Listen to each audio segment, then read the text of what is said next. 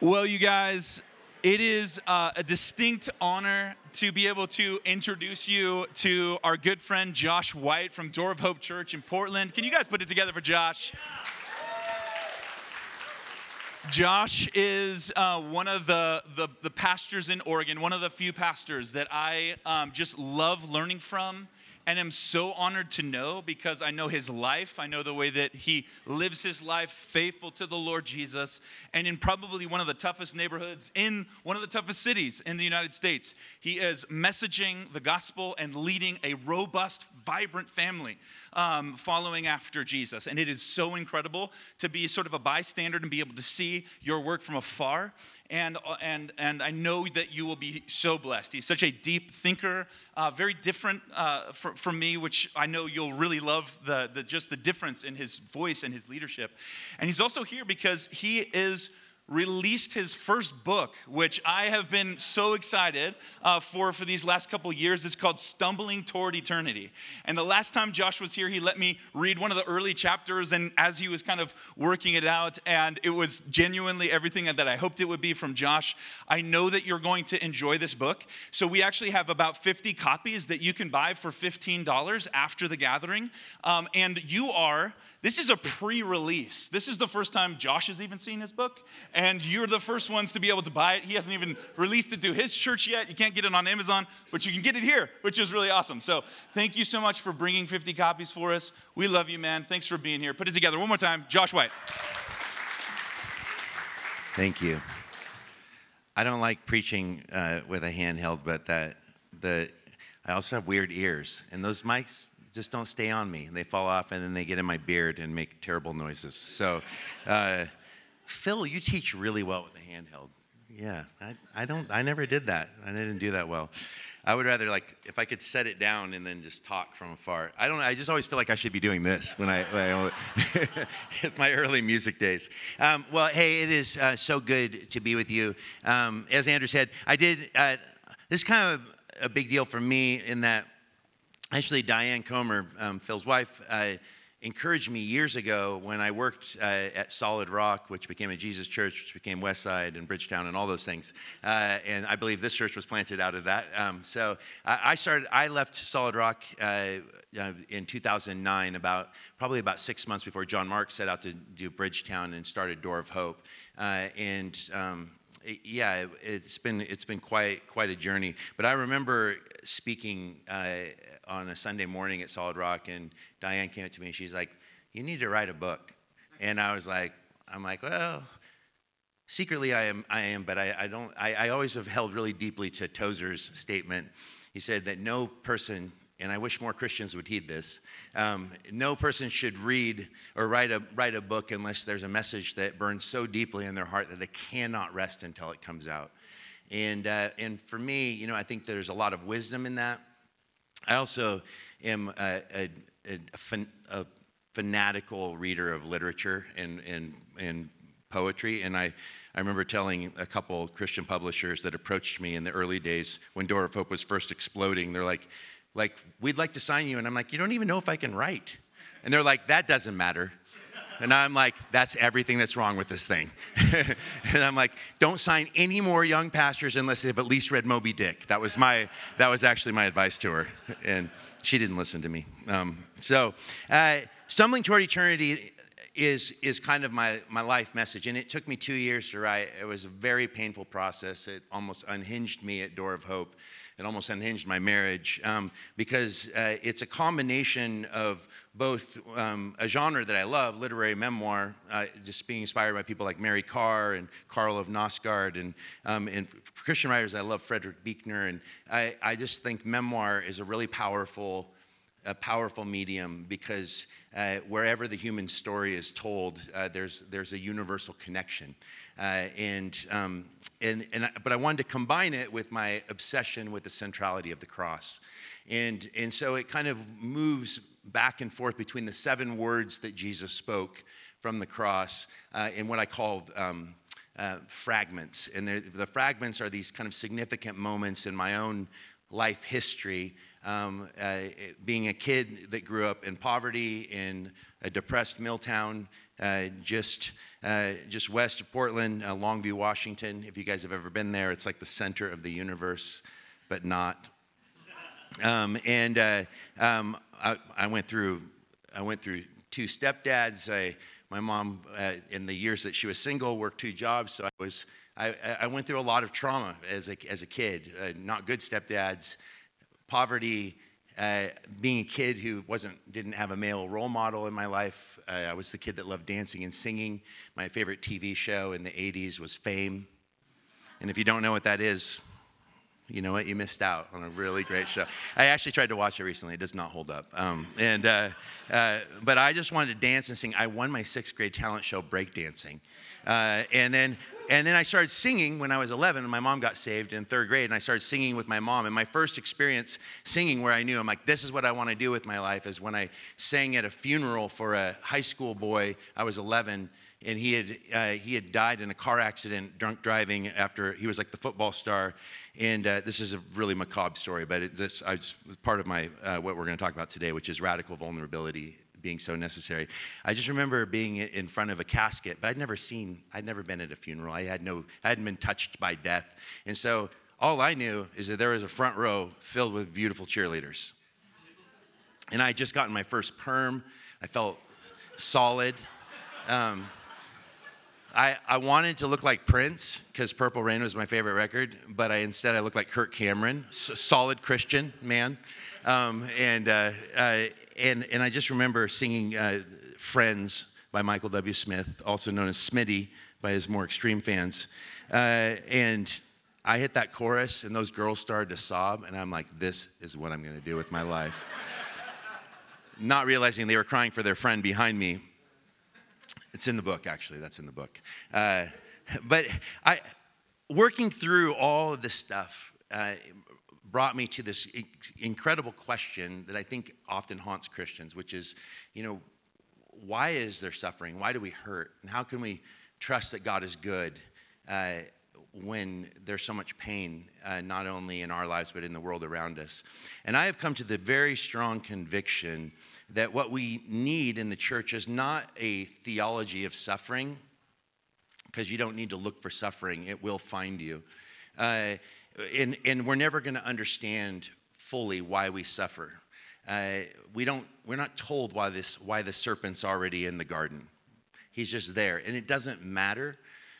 This is why the centrality of the cross is so important, because remember what was prophesied is that the serpent would bite the heel of that promised one, the seed, Jesus, the Messiah, but he would crush his head.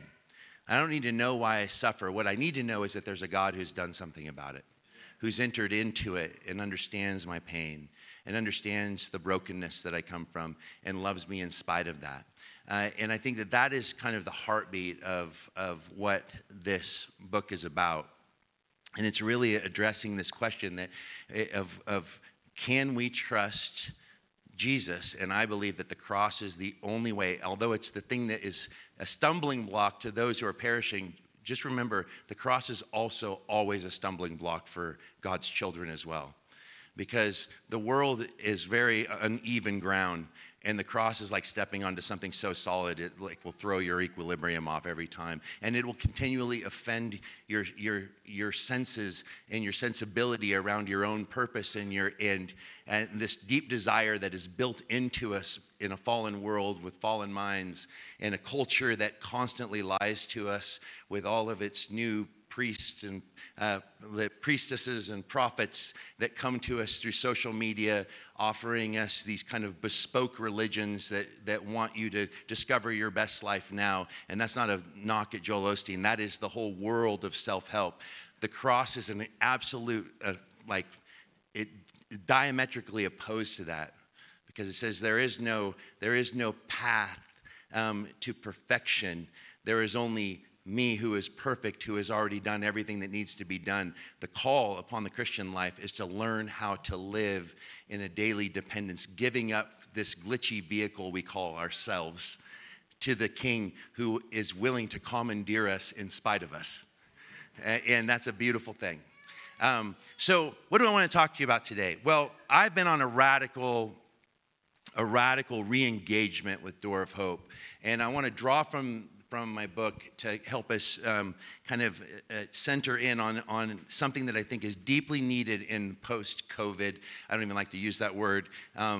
In this time in which our country is absolutely polarized, not just our country, but the world, really, and in an age of hyper-victimization, where the demands that rage and cry out for justice are crying out for a justice, in my mind, that leads not to a gospel-centeredness, but is a justice that leads only to bitterness, because it's an us against them mentality. And I want to ask this question. I'm going to begin with this question. There's a quote that is attributed to Augustine, and it says this. It says that he who has God has everything. He who has everything but God has nothing. He who has God has everything. He who has everything but God has nothing. Is that a true or false statement? Go ahead. You think it's true? Really? Is it? Is that true? He who has God has everything. He who has everything but God has nothing. It's interesting that you would say that's true. I thought it was true too. I loved it. But it was a trick question. That was a trick question.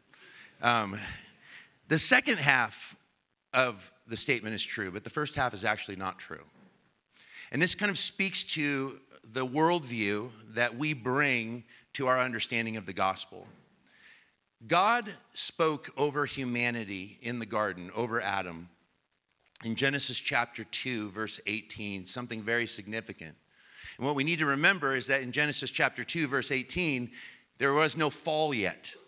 This is God speaking over humanity in an unfallen state. And Adam has God all to himself. And God, who just got done creating and saying again and again, it's good, it's good, it's good, it's very good.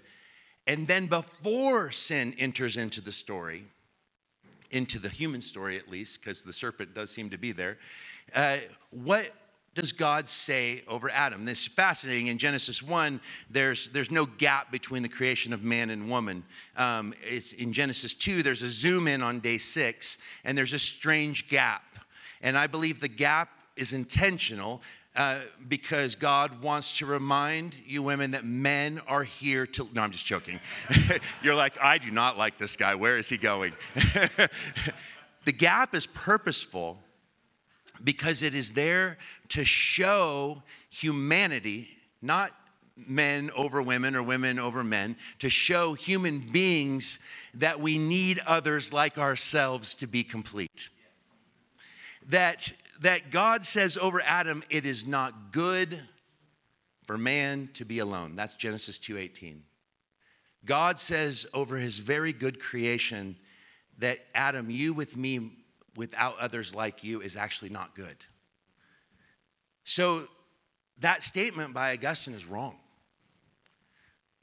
The one who has God has everything. It's not that God doesn't possess everything that we need, but God has actually created us to not be complete without others like ourselves. And so, when it says it's not good that man be alone, that's not just a statement about marriage, the marriage union, although it obviously speaks to that robustly for the next thing. When it says Adam finds no suitable helper, and that is a helper not to fulfill his dreams, but to come alongside and to work, the two of them fulfilling that image of God. And the reason that we are not complete without others like ourselves, because we, unlike God, we're not a trinity. And someone say, well, we're tripartite. I don't really care what you believe on that, whether you think we're, spirit, body, mind, body, spirit. However you break up, we're still not a community within ourselves. And if you are a community within yourselves as a human being, generally that means that you probably need psychiatric help. And it's true that actually in our fragmented world and in the age in which we live, we are a menagerie of artificial needs. And there is a multitude of voices that are constantly vying for our affections and our attention. And the world wants you to believe that you are complete in yourself, but you're not. You're not even complete in yourself with God. Because when Jesus was asked, what is the most important commandment? What was his answer? He said, love God with all your heart, soul, and mind, strength. That's the first. And the second is like it. Love your neighbor as yourself. It's funny because this idea that Augustine put forth actually feeds into one of the great catechisms of the Protestant church, the Westminster Catechism. And what's the one line that there's only one line that anyone knows from the Westminster Catechism, and it's because it's a memorable one. And I think once again it feeds into our own tendency toward an individualistic approach to the gospel, which is the chief end of man, not mankind, but man, is to glorify God and enjoy him forever. No. Yes, if you actually knew the rest of the catechism, and I did go through and read it, it does speak pretty robustly to neighbor, but that's not what we know from that. What we think about is it's about my relationship with God, and my primary responsibility is to bring glory to God. There is no bringing glory to God. There is no loving God without a robust love of neighbor. You can't separate the two. Now, it's possible you can love man and not love God, but I don't believe you can actually love God the way that God intended us to love him without loving humanity. And so immediately then the question arises, then who is my neighbor? And your neighbor is anyone who's in front of you, behind you, next to you at any given moment in any given day. So this creates a lot of problems for us in an age in which the church is trying to fix the woes of society by getting in bed with politics. Some of you moved here to get away from progressive politics of Portland. And then I had friends that moved here, and then they're like, Ben's not progressive or not conservative enough, and they're like, I got to move to Montana. And I'm like, have you not seen Yellowstone? That place is ran by the mafia.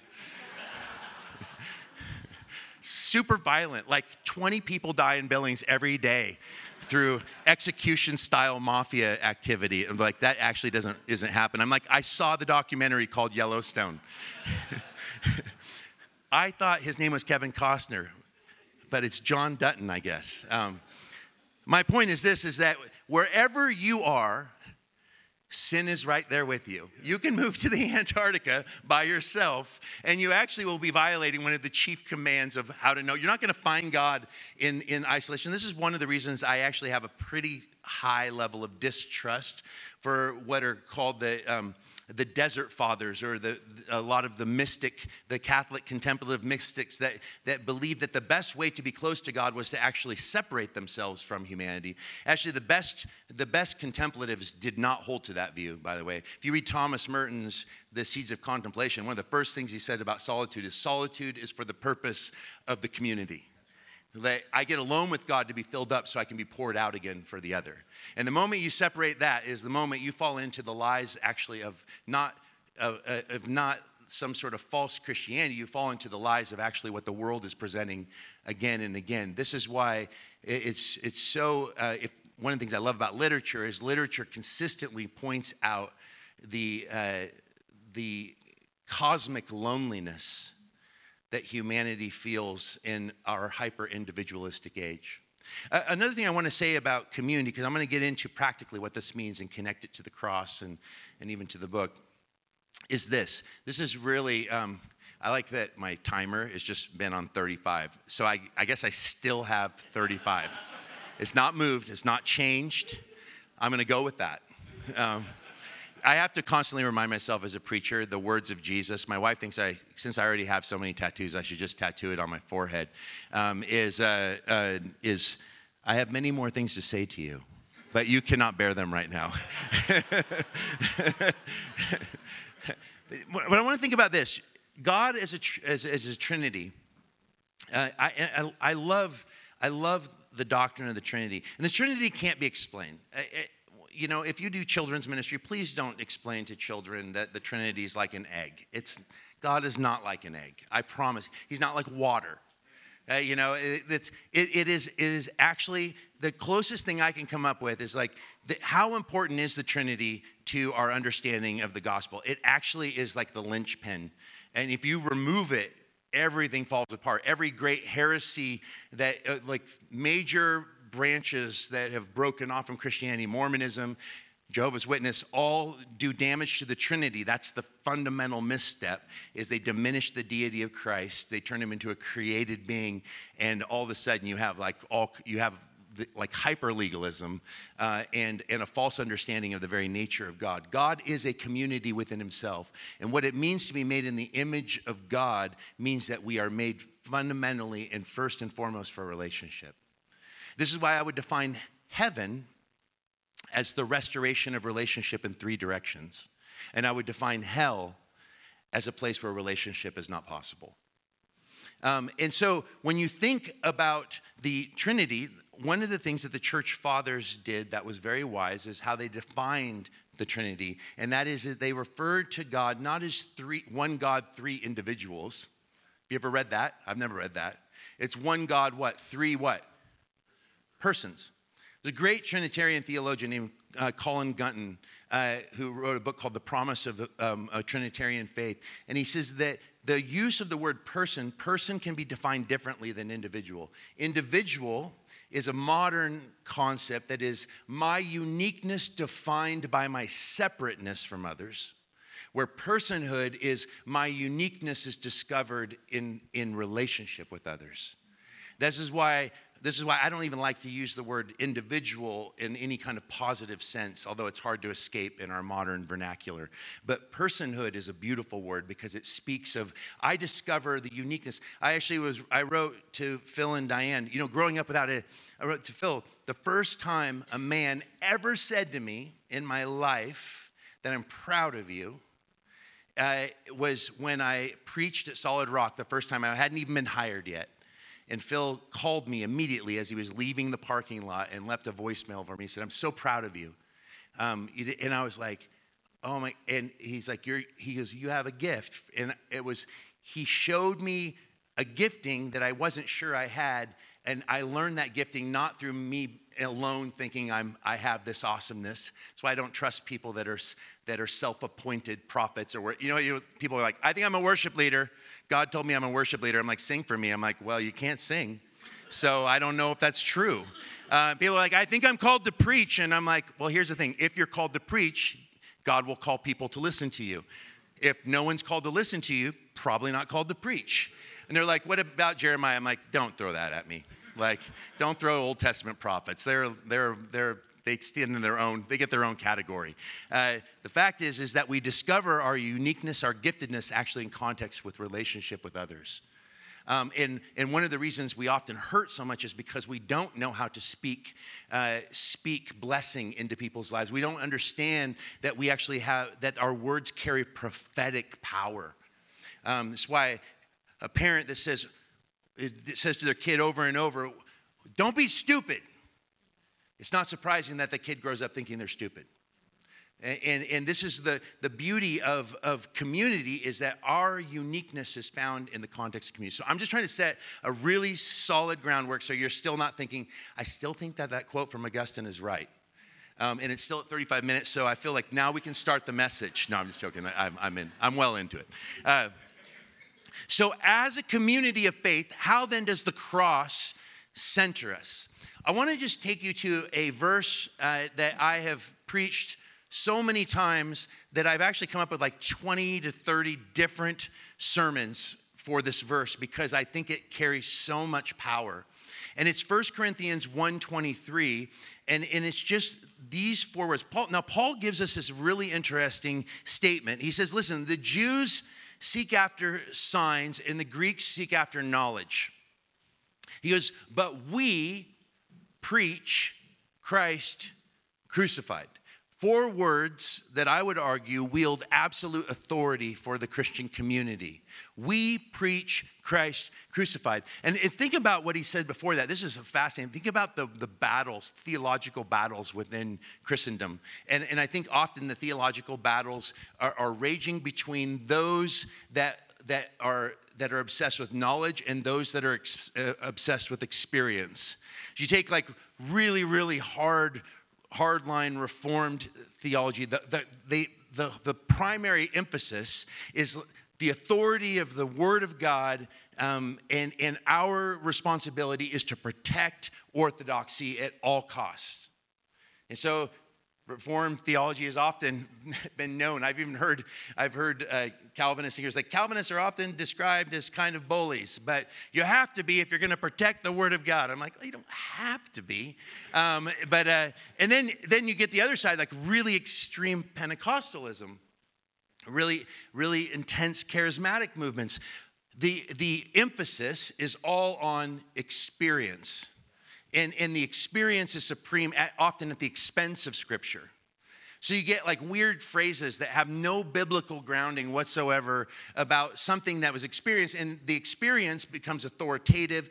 Often people feel called to do things because they've been trained to trust whatever impression is put on their mind, and it's not grounded in the community nor in Scripture. And both of those extremes always lead to the same thing, I would argue. They always lead to a legalism and pride. One is pride in knowledge, the other is pride in experience. The legalism is, this is what it means to be a Christian. You follow, you do these, you hold to this criteria, this creed, this interpretation of Scripture. The other side leads to a legalism that says the marks of a true Christian is that you should be able to speak in tongues. You should be seeing healings on a regular, there's all these ways in which they create what I call ladder theology. And Jesus came to dismantle ladder theology, which isn't just found in the church. It's what the world presents as well. It's that the things that we do to make ourselves feel like we're okay in the world. And so when you spiritualize that, you put that into a Christian context,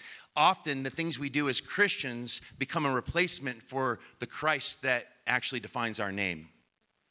The reason I ended up being burnt out last year and being put on a forced sabbatical, and I was on the verge of quitting Door of Hope. I think when I was here, even with Andrew last time, I'm like, would you hire me? And he kept saying yes because he gets excitable, but he didn't mean it.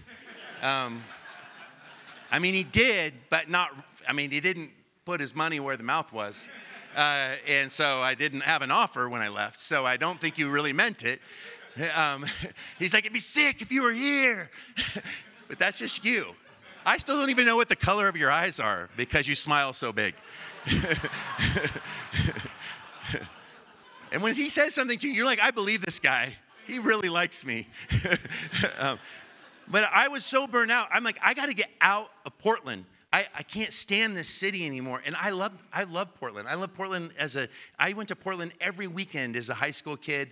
I didn't come to faith till I was 27 years old. So, I was like the full-on little club kid in my early 20s and musician.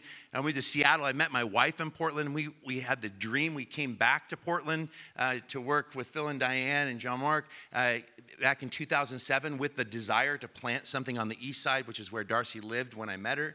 She lived on Hawthorne. The record label I was signed to was in Portland.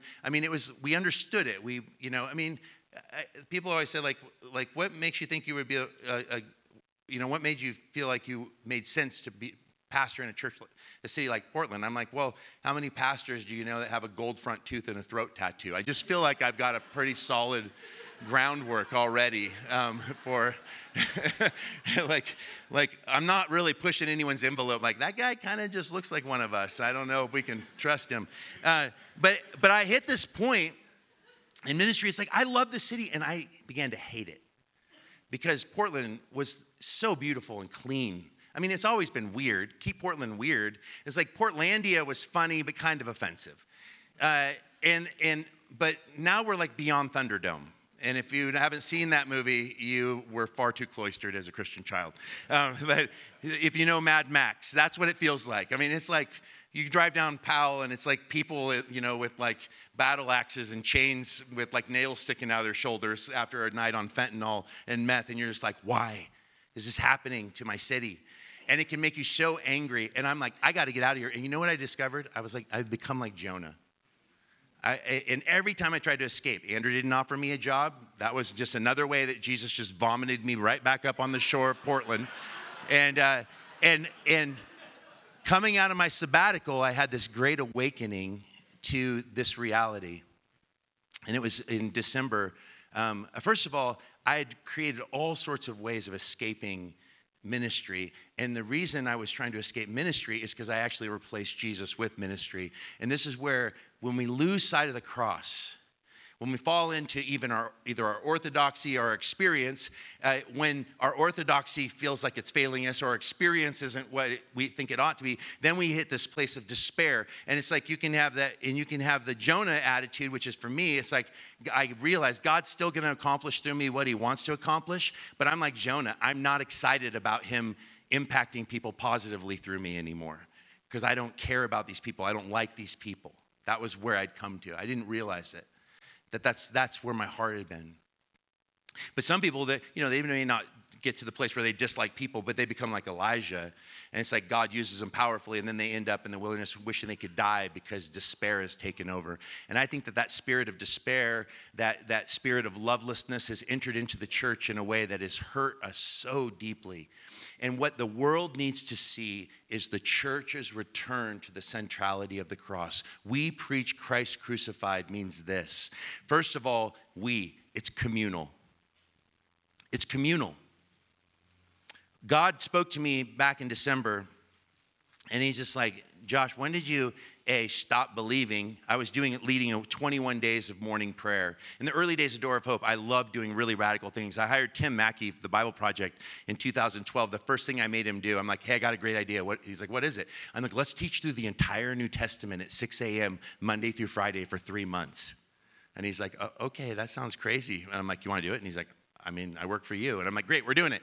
So we did it. And then I would do all-night prayer meetings every first Friday. And I did 21 days of prayer every other month, basically, where we get up every day, 6 a.m. and pray 7 days a week, 6 a.m. at the church. And I love doing those things because it forced me to do them. The moment I said it to the church, I was kind of stuck doing it.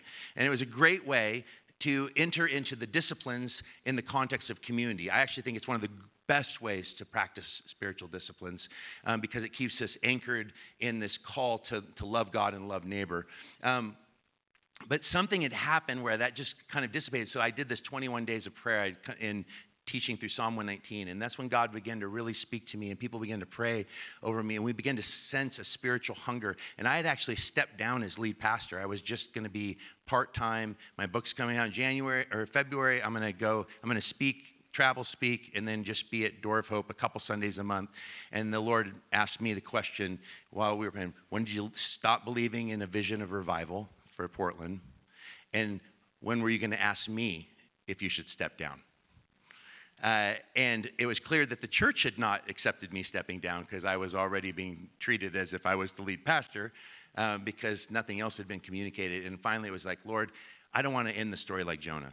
I want to end the story with joy at what you're doing in people's lives. And God just gave me it's funny how just, when someone falls in love, like all of a sudden, even the car ride to work is blessed with like a new lens where you're like, why is everything so beautiful today? And like the trees just seem extra green. And, you all become like Will Ferrell in Elf when he busts into the office. Like, I'm in love and I don't care who knows. It's like that kind of reality and as Christians, it's what would be called the sacramental cast.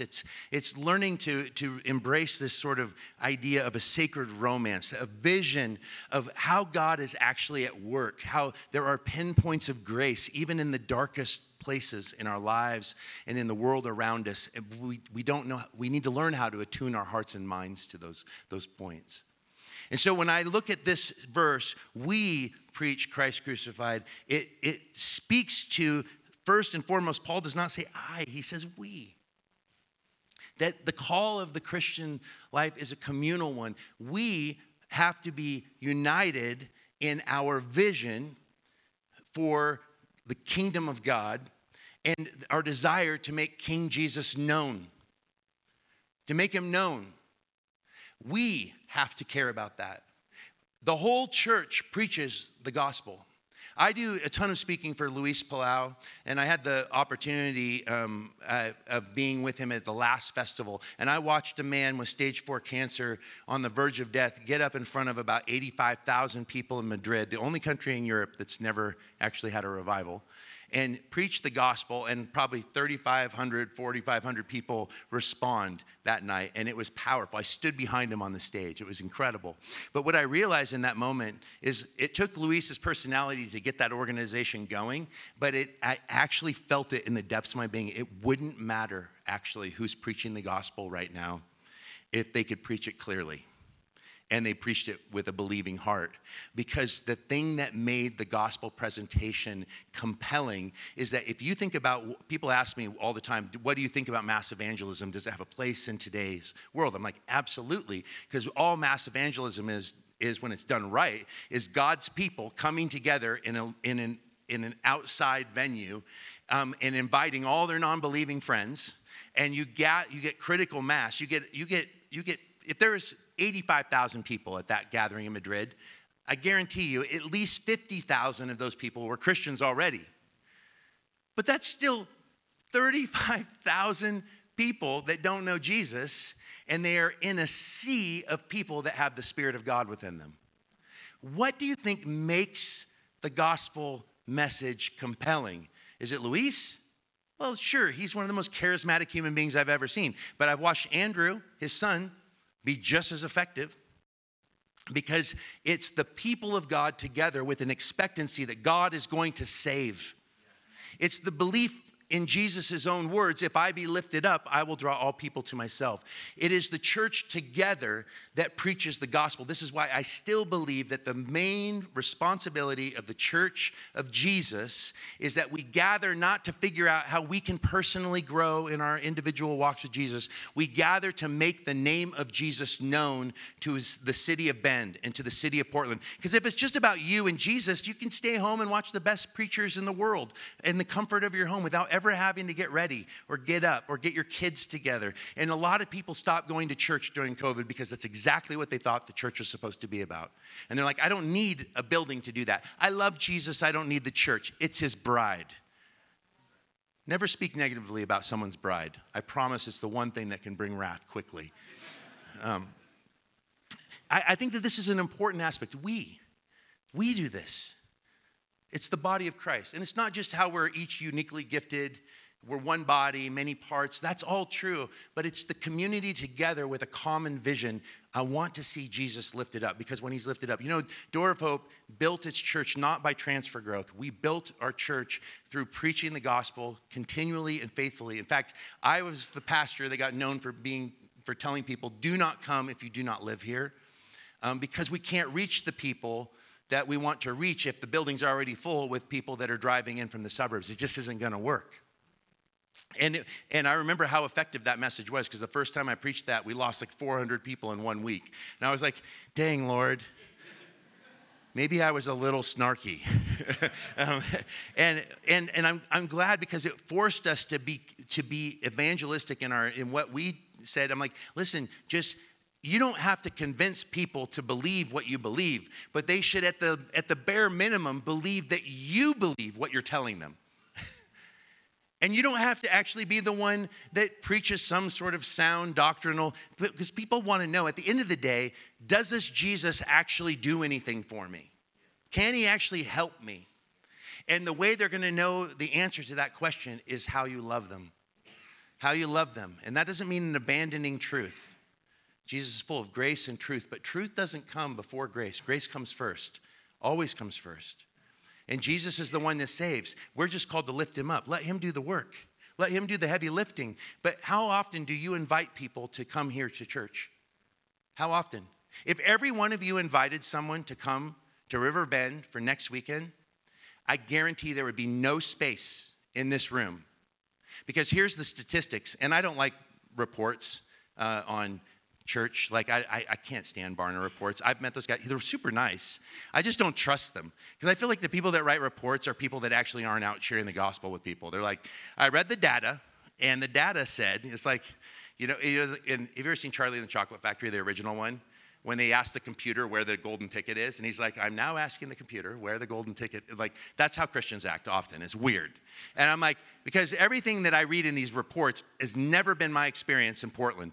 Portland should be the place where the people are so hostile to the gospel. In 14 years of leading this church, I've only had one person ever get mad at me for saying that I'm a pastor. Now, it's true. They always think I'm a tattoo artist first. But that doesn't matter. The fact is that they're not hostile. They may be indifferent. They may not be interested in coming to the church, but they're not like how dare you invite me to church? Well, the data, and it was Luis actually that shared it with me. They did a survey of about 4,000 people that were not Christians. And they asked all of them, if one of your friends was a believer and invited you to go to church with them, would you go? 80% said yes. Then they did a survey of 4,500 Christians, and they said, how many of you invite your non-believing friends, neighbors, coworkers to go to church? And it was less than 3%. That speaks to some serious mission drift on the church's part. We preach. That word preach is so important because preach is confessional. It speaks of introducing. It speaks of heralding. It's that we do it together, but what we are as a church together is we are a confessional community.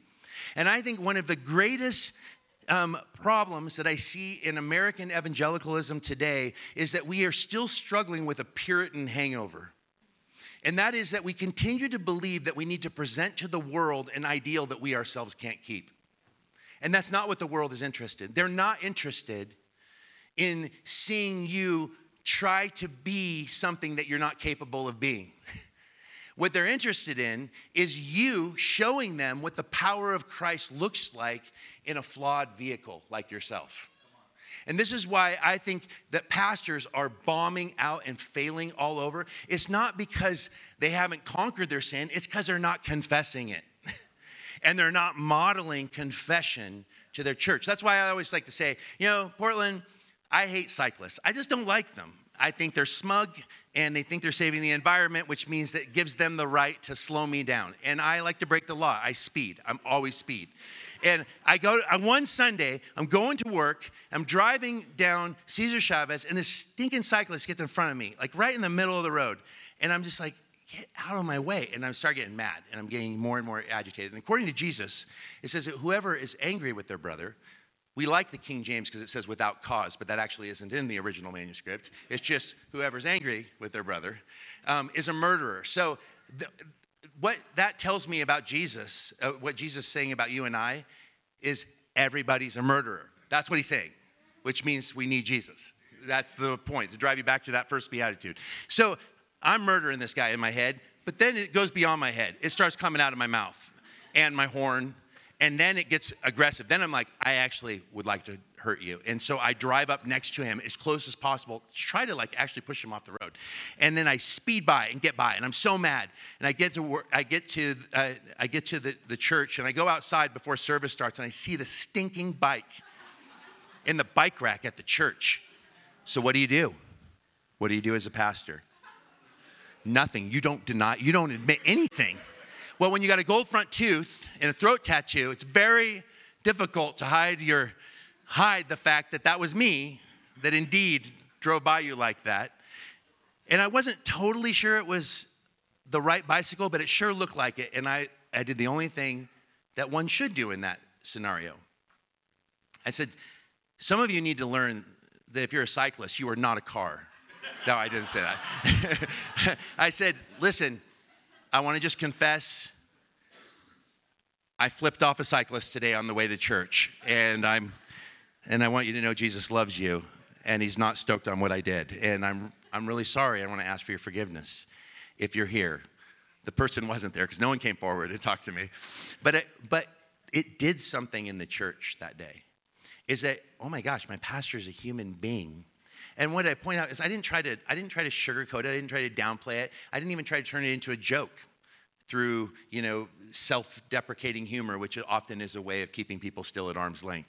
No, what I tried to show is like, listen, I'm a human being. I get angry like everybody else. I have struggles. I have areas where there's mental glitches. I fail in these arenas. This is where I'm difficult to be married to. And the more I confess those things, the more I actually find power over them. Confession of sin becomes the very place where we meet Jesus the most powerfully. The refusal to confess sin is actually the thing that hides Jesus from us the most powerfully. And it actually hides Jesus from the people that come in to meet him, because God's people are living in hiding. And the whole response to sin in the garden, the first response was to hide. The gospel is about liberation. Jesus setting us free from the need to be free from the difficulty of life, because what we need is him. And as we have him, we move into the community. So to preach Christ crucified is to be a confessional community. And I'm not talking you just go up to strangers and like share all your brokenness. You don't want to overshare. You're like, that guy is way too comfortable sharing things. I will overshare as a pastor because I think this point is so important. I would love to see the church function far more like an AA meeting than a place where people come and pretend like they've got all their stuff together. Because I've been a pastor long enough to know that I'm watching marriages crumble, and they're waiting till the very end, till it's too late to save it, because they don't want to be viewed as people that have those kinds of problems. Why do you think Ravi Zacharias fell the way that he did after he died? I don't think that man started his, I think, first of all, what a dumb conversation to ask whether or not he was saved. And if you don't know, he was a famous apologetist, very influential on me. I'm very close friends with one of his closest friends who had no idea and was on the board for 15 years. But it came out that he was he used his power to take advantage of women. And is very, very dark and very upsetting. But I believe that he fell into that trapping. First of all, believing your own press, that you're as smart as everyone says you are, and then to live in isolation from the community, traveling constantly with no anchor in a local community, and then to live in this place where I don't know when that line was crossed, but there was a point probably at first where I'm like, I hate myself. I can never forgive myself for this. But then you do it again and nothing happens, and my ministry still is just as powerful as it was before. Actually, it might be more powerful. And you start looking at the fruit of your ministry as a way of excusing unconfessed sin until ultimately you think you got away with it, and then you die and you're confronted with Jesus, who we're told nothing will be hidden from him. And guess who gets to deal with it? His wife, his kids, and all the ways that non-Christian world looks and says, here is an example, once again, of the ways that Christians are not normal people.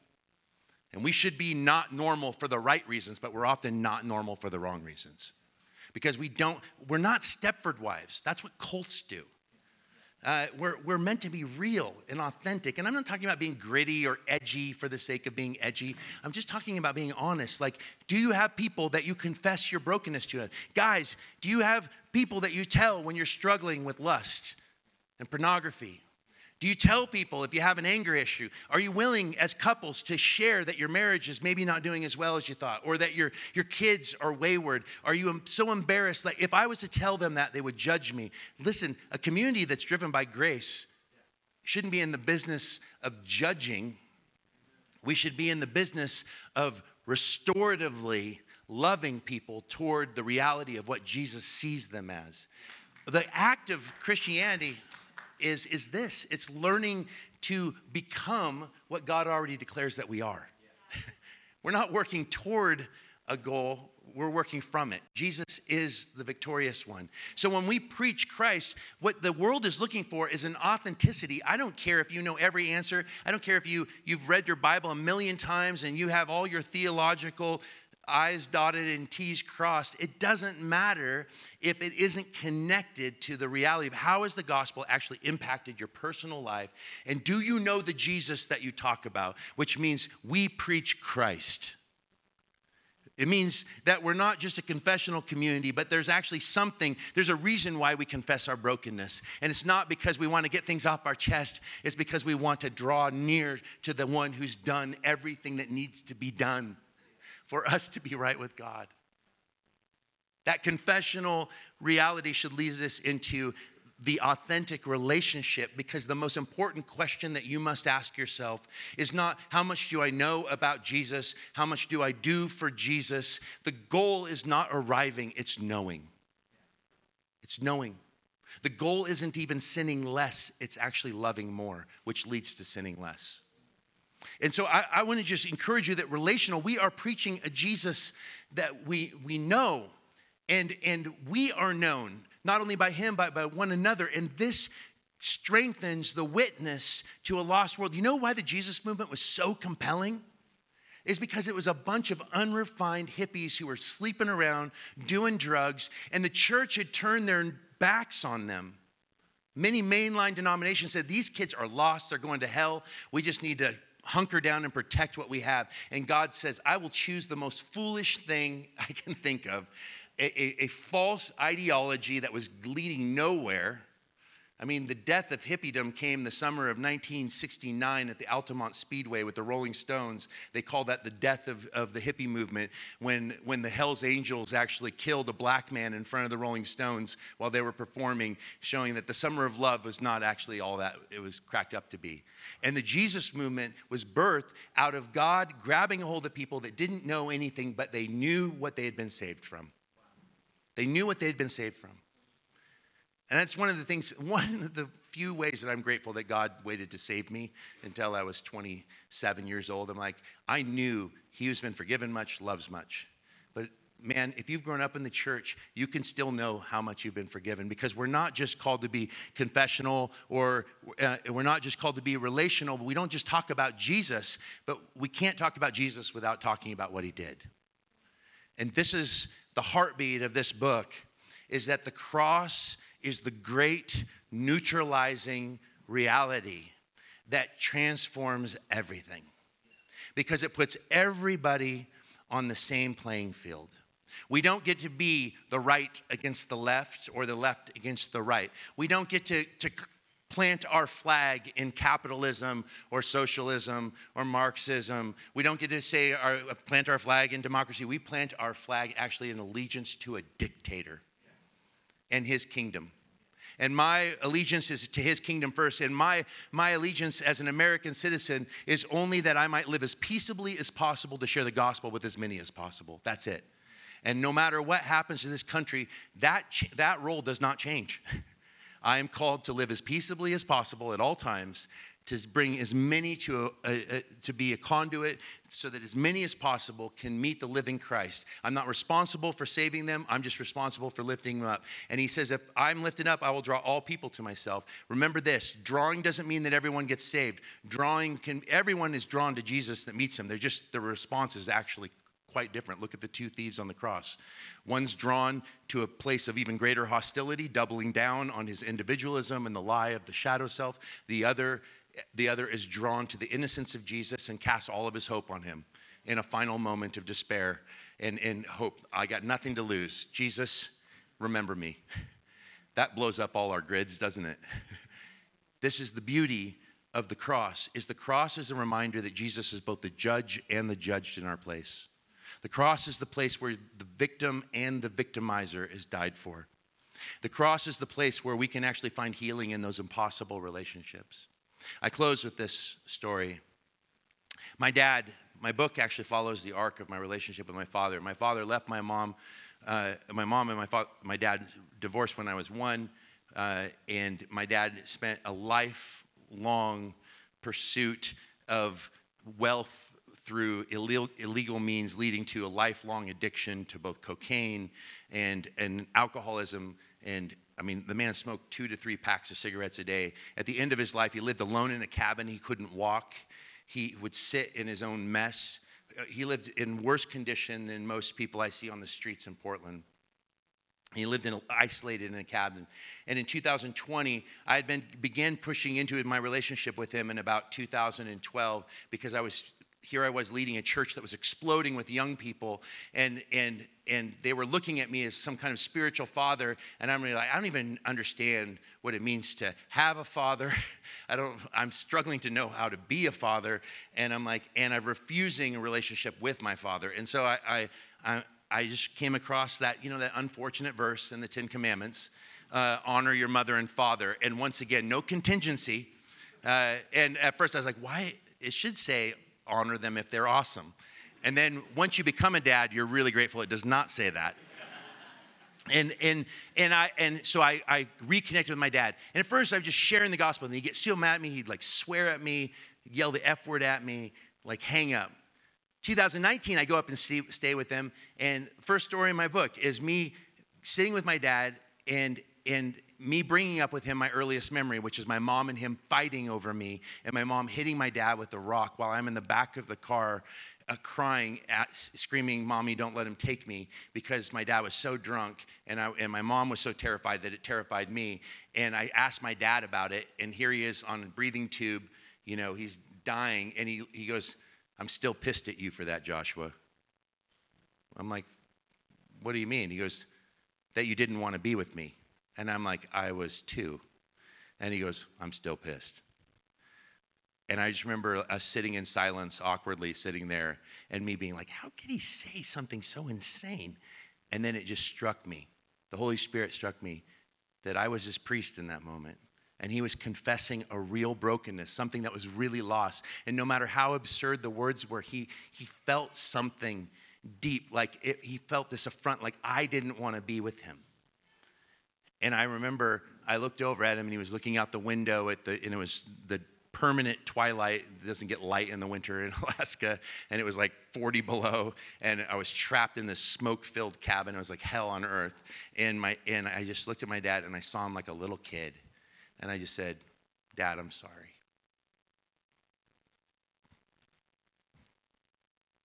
And he said, "It's okay, Joshua.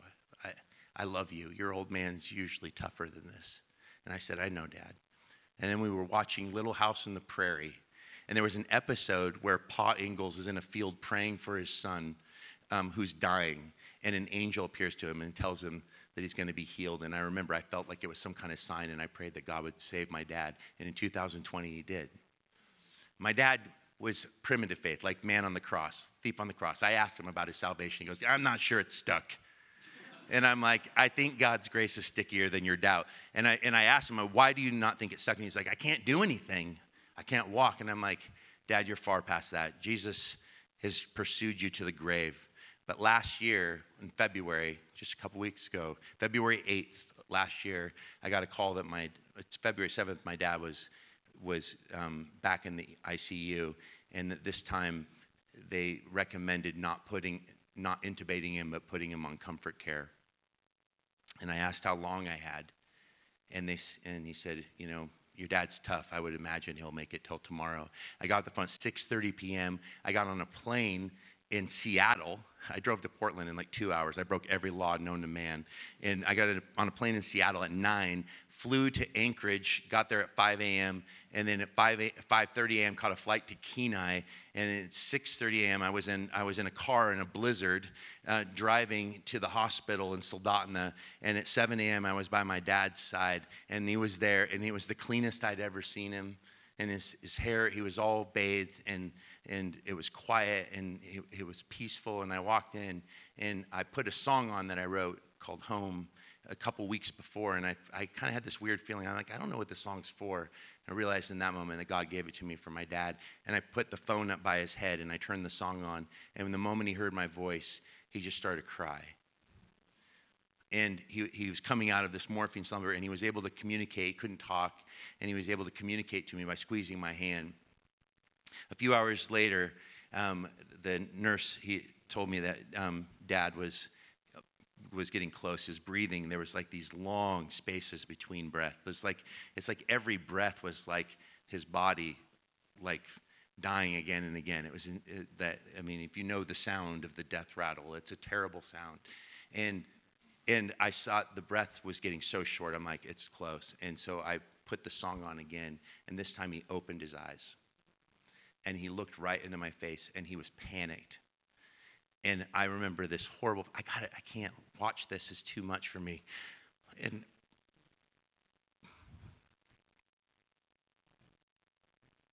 I remember putting my hand by his cheek and just saying, Dad, I love you. I'm here with you. And this peace came over him. And he just looked into my eyes. And I didn't move. I kept my face like 6 inches from his. And like 30 seconds before the song was done, he took his last breath. And I couldn't figure out why I couldn't finish my book. It's because I needed that story. Because the final statement from the cross was, Father, into your hands I commit my spirit. And I realized I couldn't speak to rest. I had to actually live it. And I believe in that moment, it was a holy moment. I felt Jesus' presence more fully, robustly in that moment in which I loved God and I loved my neighbor, which is my father, who never apologized for anything, who stayed rough and was a curmudgeon. But God gave me love for him. And I was able to be there with him, his son. And I believe with all of my heart that what my dad saw when he looked into my face was Jesus. Man of mixture that I am. You guys, this is what the world is looking for, because we all know the Alexanders in the world. We all have got someone like my dad. And there are all these people hurting around us. And there's all these people hurting right here.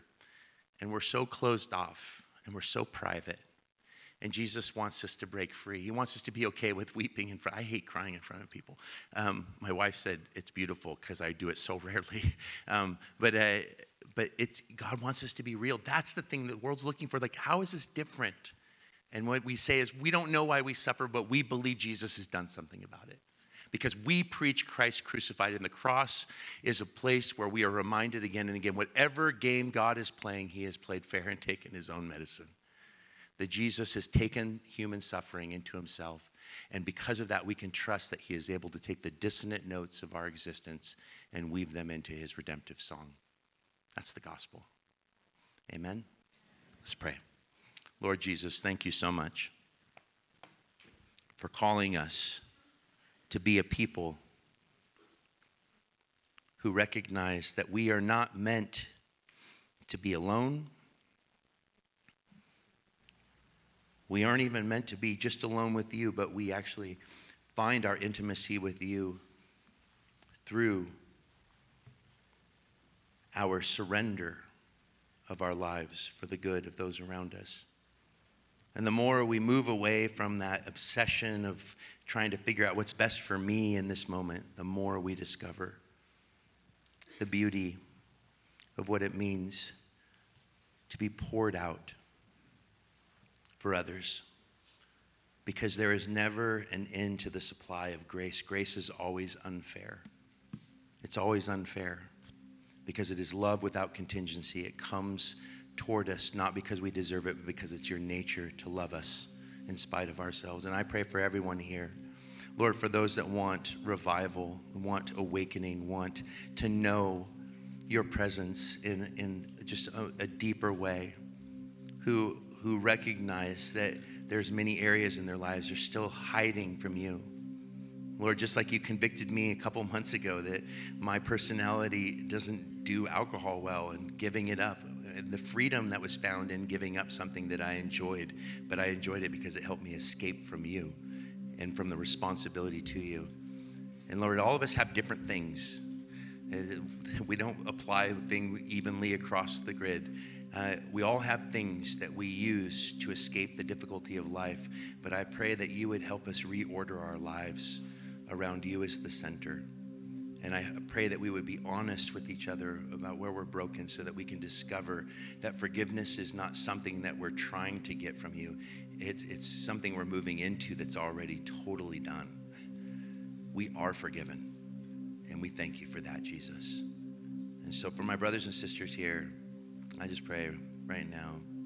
I just want to ask, if you're here and you just recognize, like, there's just something lacking spiritually for me. Maybe I'm not even hungry, but I just want more of Jesus. I know there's areas I'm scared to lay down. There's relationships I'm afraid to go into.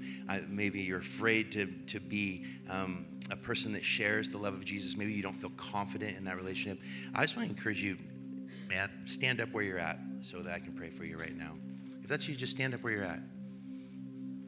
And man, this is the beauty. Calling a congregation to be confessional as we live openly.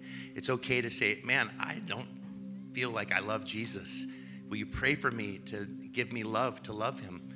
This is how we help each other, as we get honest about the fact that we're actually much worse than we like to admit.